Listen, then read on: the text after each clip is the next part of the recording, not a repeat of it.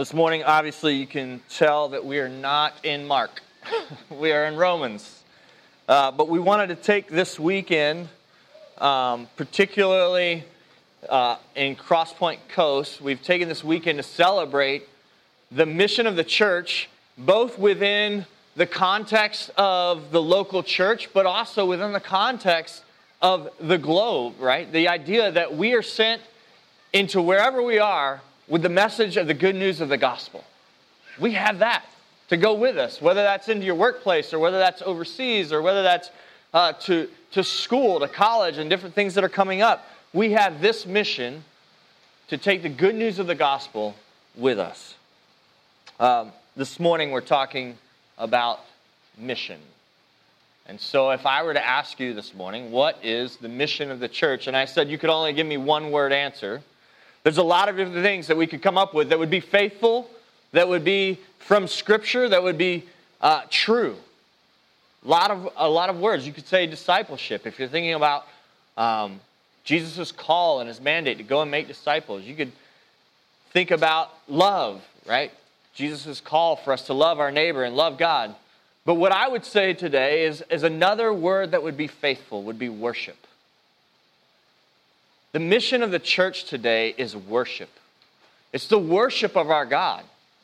It's the making much of Him. And Chris, we didn't really coordinate that. And that's one of the cool things that God does sometimes, is sometimes in the prayer of confession, He gives us a little prelude to what's coming in the message.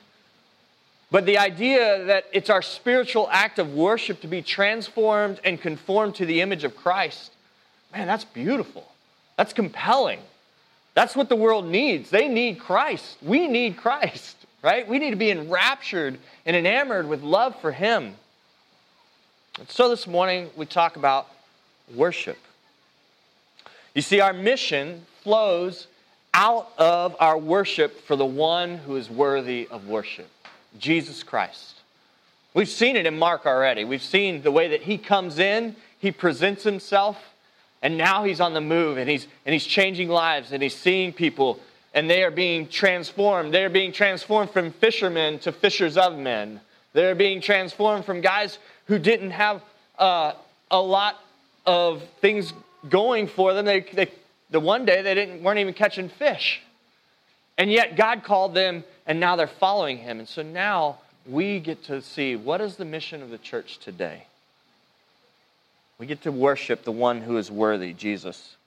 Before we get into more of the preaching, I have a little teaching to do. So some of the language that we use at Cross Point Coast is new, and some of it's different. We talk about gospel rhythm sometimes, and so that idea of celebration and connection and community and contribution, right? The things that we are called to do with our lives, to celebrate the story of God, connect that story, His story, to our story, so that we can connect it to the story of those that are around us. And then as soon as that story is connected, now we find ourselves in this community of people that are sinners saved by grace.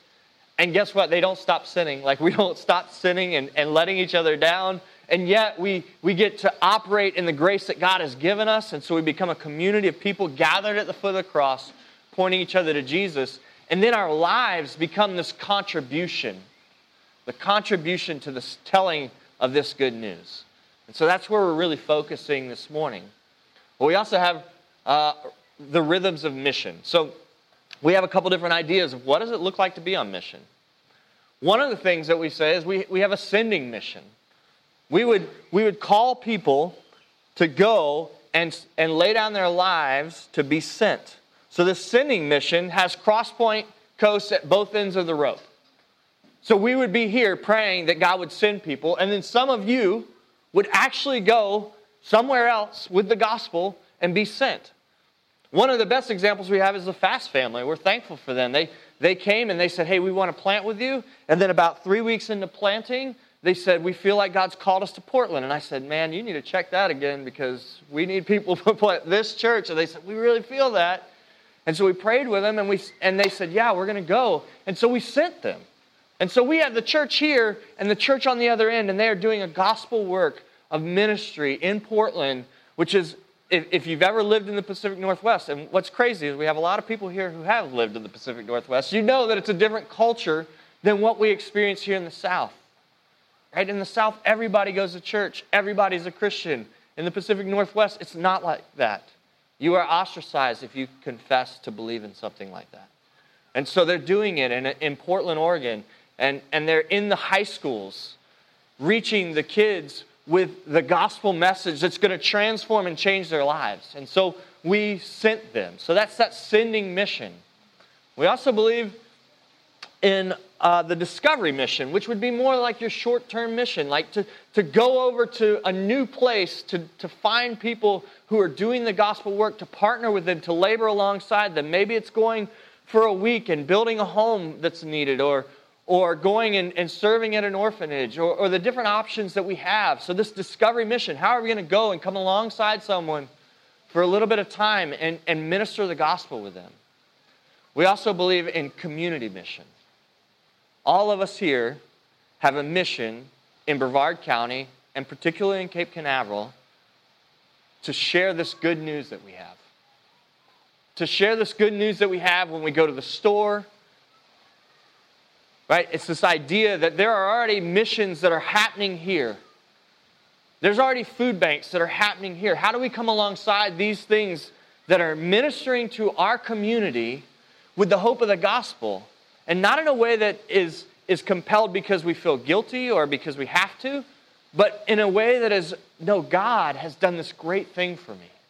And I get to share that in tangible evidence, right? Tangible things that I can do with my community to point them to Jesus. And lastly, we have everyday mission. You see, all of us have been called to worship God. And if we believe that the mission of the church is worship, then every day we are called on mission. Everyday mission is first and foremost, I have to speak the gospel to my own heart, because when I wake up in the morning, it's not the first thing that I want. The first thing that I want is usually a cup of coffee. Right? A lot of us have that same thing, but maybe it's something else. But often it's not Jesus. And so I have to remind myself, and I have to remember who God is. And as I remember in His Word and in Scripture and in prayer, I rejoice in the good things of God. So everyday mission, my own heart first, my household. We get to remind each other in our households. Maybe for you that's a family, maybe it's a spouse, maybe it's a roommate. Maybe you live alone or you have a dog. That dog might need to be reminded of who Christ is. Right? But whatever it is, in your household, what is the community that God has put you in that you get to remember and remind each other and point each other to Jesus? Everyday mission. In your workplace, in the places you work, play, and live. And so these are the different missions that we have. With that in mind, I want to read again Romans 10, 13 through 15. It says, "For everyone who calls on the name of the Lord will be saved." And Paul is laying down the logic here. He says, how then will they call on Him in whom they have not believed? And how are they to believe in Him of whom they have never heard? And how are they to hear without someone preaching? And how are they to preach unless they are sent? As it is written, how beautiful are the feet of those who preach the good news. We're going to backtrack. Okay? We're going to start at the very end, and then we're going to work our way up to the top. It's interesting. But this is the way that God's kind of revealed it to me to share with you guys. So this morning I want to look at, hey, what is the first question here, or the last question here? It says, how are they to preach unless they are sent? You see, Matthew 28, 18 through 20, we already referenced it slightly, but this great commission that Jesus gives. Jesus came and said to them, all authority in heaven and on earth has been given to me. Go therefore and make disciples of all nations, baptizing them in the name of the Father and of the Son and of the Holy Spirit, teaching them to observe all that I have commanded you.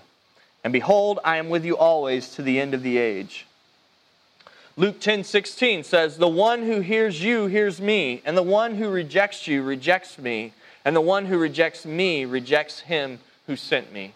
You see, the first and foremost thing that we need to know is that we have been sent by God with this message. We have been sent by God with the good news. You cannot go on mission unless you know the one who has sent you. Grab that, because that's important. You cannot go on mission unless you know the one who sends you. There's only one motivation that will sustain the cost to live on mission. And it is costly. We saw some of that this past week where Jesus calls the disciples. They leave everything. They leave their work. They leave their families. They leave their identity. Peter got a new name. Like they leave everything to follow. So what is it that's going to drive them to follow? What's going to drive us to follow? And we have a lot of reasons to go on mission. Sometimes it's this idea just to help others. Sometimes it's the hope of making things better. The idea that people could be saved. Sometimes it's guilt, right? We feel like, well, we have all this. We need to go and give back. And so there's this guilt that's laden in it. But the one motivation that will sustain us on a life of mission that is every day, every hour, every minute is knowing who sent us. Knowing the God who has laid down His life to rescue us and knowing that He does that same thing for others is what sends us on mission every day. But if we lose track of that, and we do, we have to remember, and we have to come back to that and say, God, would you remind me again of who you are so that I don't go out of a different obligation, so that I don't go out of a different motivation, but I would go compelled to worship you and to call others to worship you.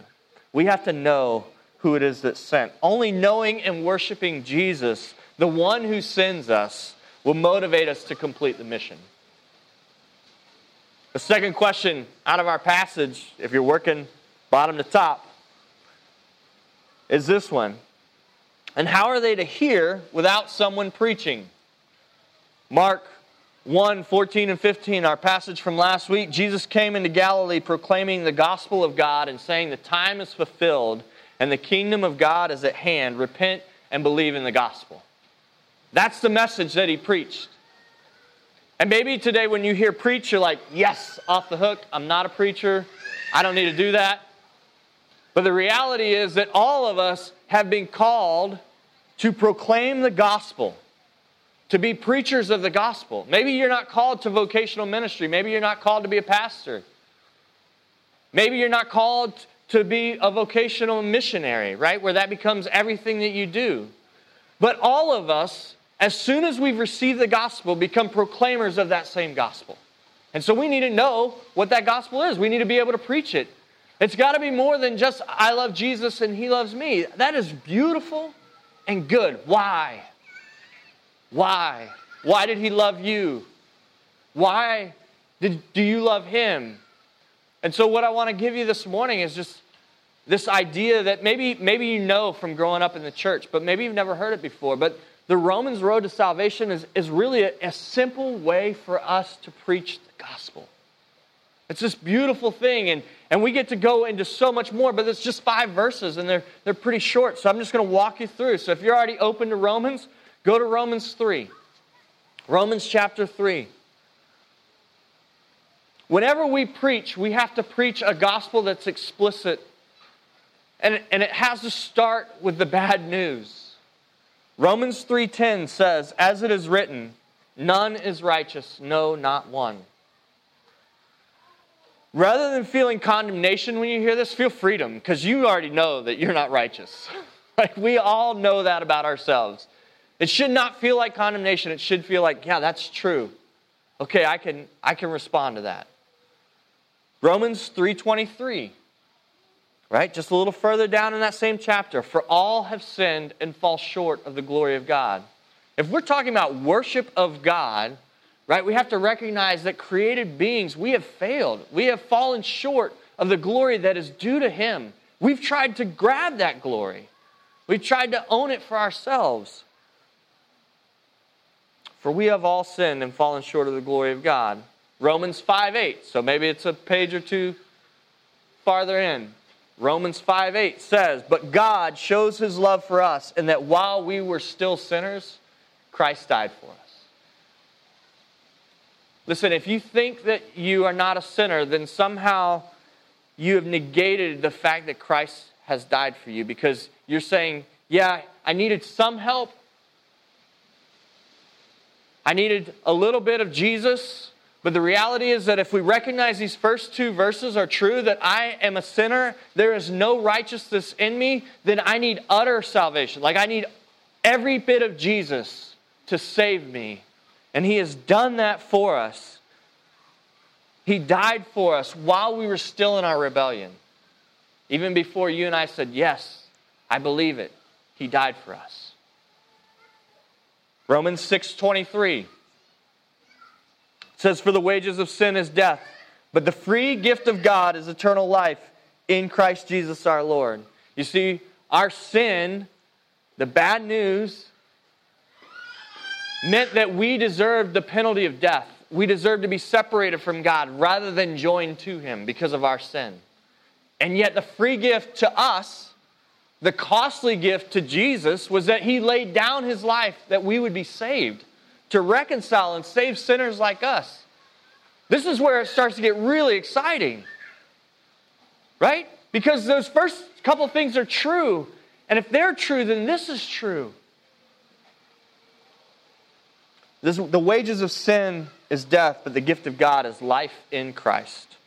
And then finally, Romans 10:9 and 10. It says, because if you confess with your mouth that Jesus is Lord and believe in your heart that God raised Him from the dead, you will be saved.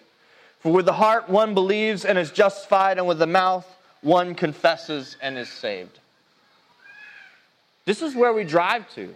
This is what we're preaching. This is what we're saying with our words and with our actions and with our obedience. We're declaring to a world that needs to hear the good news of the gospel that you are a sinner, I am a sinner, and in and of ourselves we could do nothing, and yet Christ came and gave Himself for us that we could be reconciled to a holy God. Out of love for us, He's done this. And so today we would call you to believe, to confess. This is what it means to preach. So how are they going to believe if they haven't heard what God has said? We all preach something. Will it be Jesus and His gospel? We're all saying something is worthy with our lives. Whether it's Netflix, whether it's our home, whether it's our community, whether it's our family. All of those are good things, right? But the reality is that we need to be preaching this gospel, that it's Jesus and His gospel that is worthy. So the next question, kind of back in Romans 10, the next question as we work our way from the bottom to the top says, and how are they to believe in Him of whom they have never heard? This idea that we are sent, we preach, and people would hear. We have to hear and we have to do. James 1:22 through 25 says, but be doers of the word and not hearers only, deceiving yourselves. You see, these two last pieces are connected, the hearing and the believing. They have to play out in this doing. James goes on, for if anyone is a hearer of the word and not a doer, he is like a man who looks intently at his natural face in a mirror. For he looks at himself and goes away and at once forgets what he was like. But the one who looks into the perfect law, the law of liberty, and perseveres, being no hearer who forgets, but a doer who acts, he will be blessed in his doing. God calls us to hear. He calls us to believe. And then that hearing and that believing need to change how we live. It's got to. In his next question, he says, how then will they call on Him in whom they have not believed? Belief and obedience. Randy's reading Bonhoeffer's book, The Cost of Discipleship. And if you know some of Dietrich Bonhoeffer's story, it's an incredible story. And out of his story, he writes about what it looks like to follow Christ. And he followed Christ even to the point of death. He's a martyr during World War II. And a believer in who Christ was. And he says this about obedience and belief. He says, only he who believes is obedient, and only he who is obedient believes. Those two things have to be connected. Belief and obedience. We hear and we believe, and then we obey. We walk in that obedience. This is our spiritual act of worship, just like we read in Romans 12 for our confession.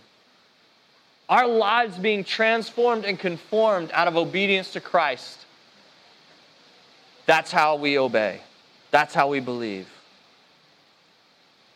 James 2:17-18, so also faith by itself, if it does not have works, is dead. But someone will say, you have faith and I have works. Show me your faith apart from your works, and I will show you my faith by my works. Our lives, right? When we talk about being on mission, our lives should be a declaration to the glory of God, to the worship of God. It should look like dependence on God for absolutely everything that we have. And so we rejoice in that. This weekend, yesterday, we had a chance to go over to Pineda and do a luncheon.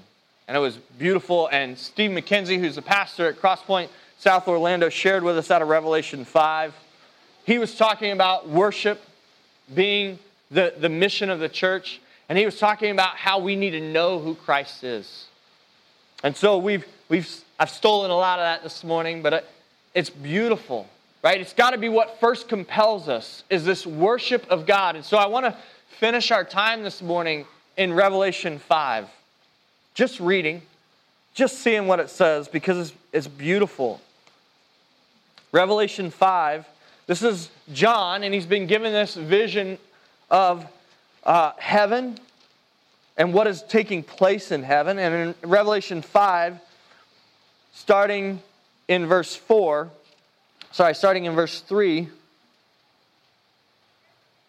we'll just start at 1. We'll read the whole thing. Revelation 5. Then I saw in the right hand of him who was seated on the throne a scroll written within, and on the back sealed with 7 seals. And I saw a mighty angel proclaiming with a loud voice, who is worthy to open the scroll and break its seals? And no one in heaven or on earth or under the earth was able to open the scroll or to look into it.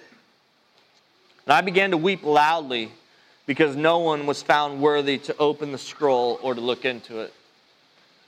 As we read that, we feel what John's feeling. Like if this mighty, perfect angel being can't open the scroll, like who can? If this being that's powerful can't do this thing, then what are we humans? There's nobody. Nobody's going to be able to open this scroll. And this scroll is the redemptive plan of God to redeem a people. And so he's looking around and he sees no one. And so he begins to weep and he's crying. But it goes on. And one of the elders said to me, weep no more. Behold, the Lion of the tribe of Judah, the Root of David, has conquered, so that he can open the scroll and its 7 seals. And between the throne and the 4 living creatures and among the elders, I saw a lamb standing as though it had been slain, with 7 horns and with 7 eyes, which are the 7 spirits of God sent out into all the earth. And he went and took the scroll from the right hand of him who was seated on the throne. And when he had taken the scroll, the 4 living creatures and the 24 elders fell down before the Lamb, each holding a harp and golden bowls full of incense, which are the prayers of the saints. And they sang a new song, saying, worthy are you to take the scroll and to open its seals. For you were slain, and by your blood you ransomed people for God, from every tribe and language and people and nation. And you have made them a kingdom and priests to our God, and they shall reign on the earth. You see, when we see Jesus, the one who has conquered sin and death, the one who has his blood has been poured out to ransom to himself, to save a people. That's what compels us then to live lives of worship with everything that we have and everything that we are. That's what compels us to live a life on mission. It's the one thing that can compel us. Everything else will fade away. But worship is going to be forever. This is John's vision of what's the end going to look like.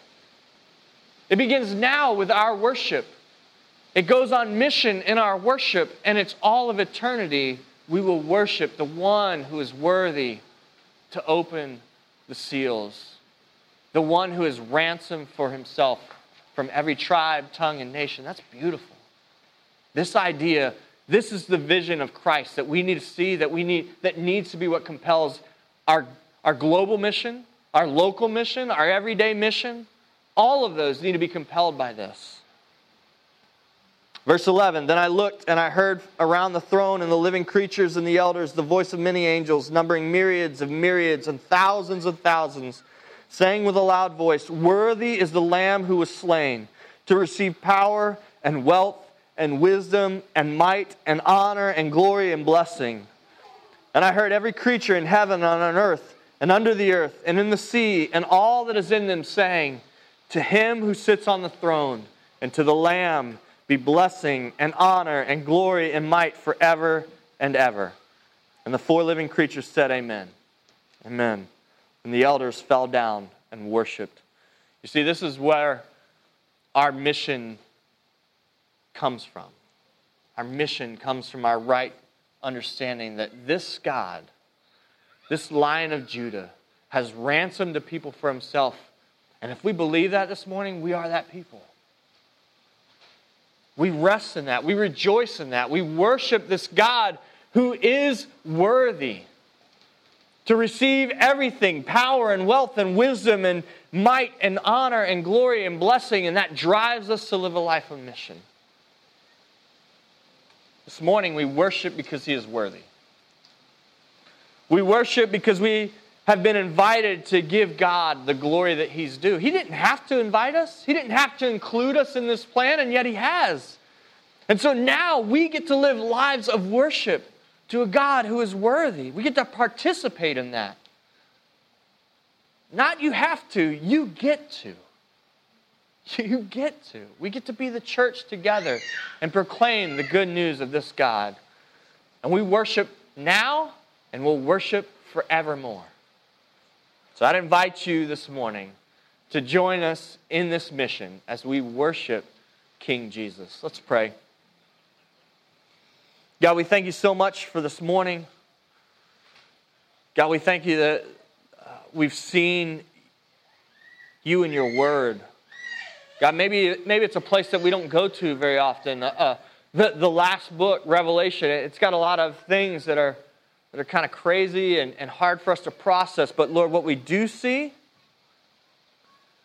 we see Jesus, the Lion of Judah, the Lamb who was slain.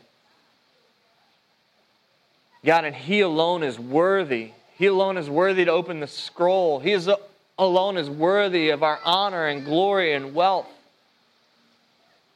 God, and so we just give you praise this morning. We thank you for the invitation to worship. We pray that people would be sent.